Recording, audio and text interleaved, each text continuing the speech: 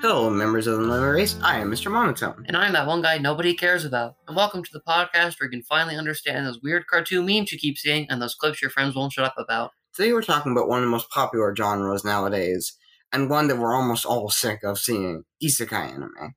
That name means nothing, though. Isekai literally means different world.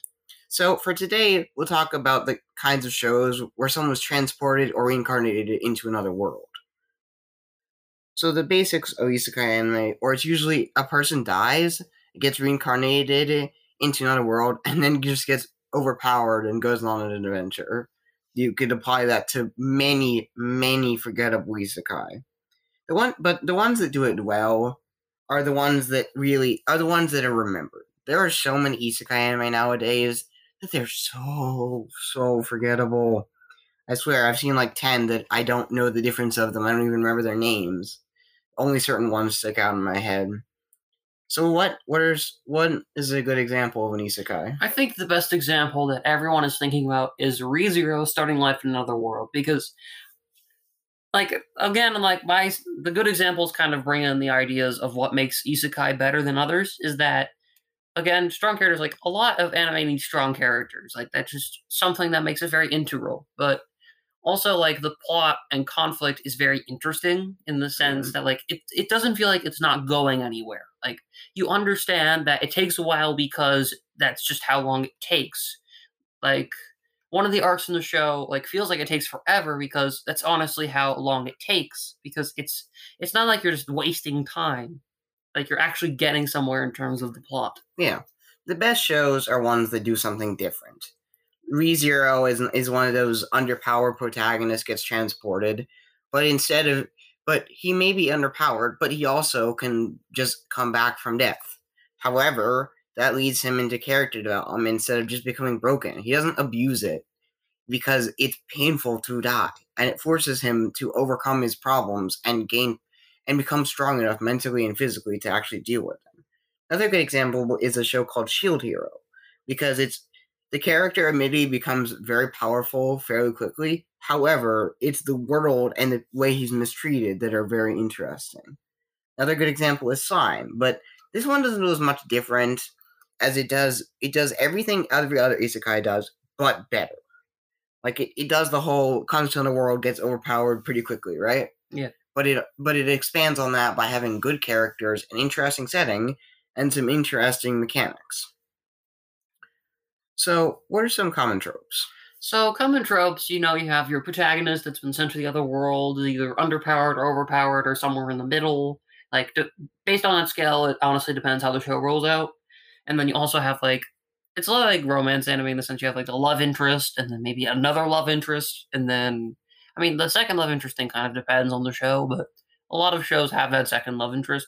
A lot of shows have a lot of love interest, and they just become harems. There's like 7 or 8 different girls all interested in one guy. Yeah, and then you have the antagonist, obviously, the guy who just seems just ridiculously evil, but yeah, he is. Is it just me, or because of how big isekai worlds are, there's not as much of a central antagonist. There's a lot of smaller antagonists, usually, from what I've seen. Yeah, there's that one antagonist that everybody just hates. Other than that, everyone else could theoretically be an antagonist, depending on how you look at it. Yeah, they're very broad. That's why isekai is so broad and overused, is because of how much interest and potential it has. Because you can have you can have whatever kind of system. What makes some other good shows is great power systems or character systems or just the way the world works. And everybody likes video games, so of course everybody's gonna like.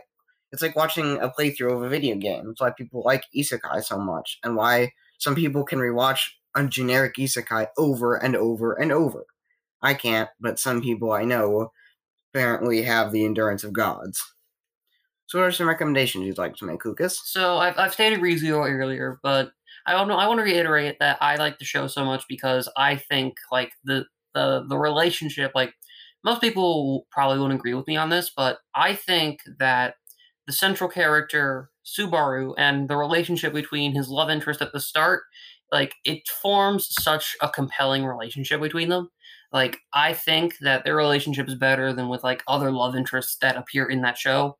But Also, you have things that are like technically isekai, but like I've heard Recreators is very good, but like it's something called like a reverse isekai where like the alternate world is brought into the world where the protagonist lives in. So it's like you have like from my understanding, it's like all like these characters from like different genres of like media. They're just like fighting each other, and like I've heard that the show has good characters, well paced story, interesting dynamics, that kind of general thing.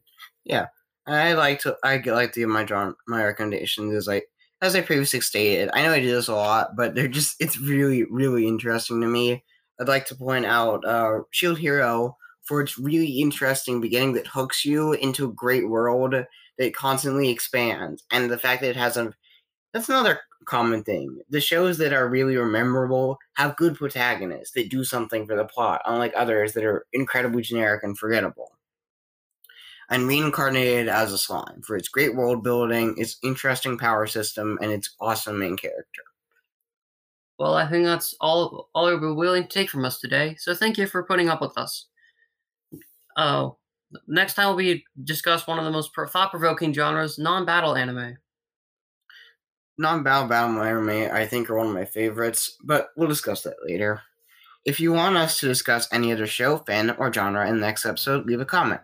Have a good day, and hopefully you'll join us next time for more anime for normies.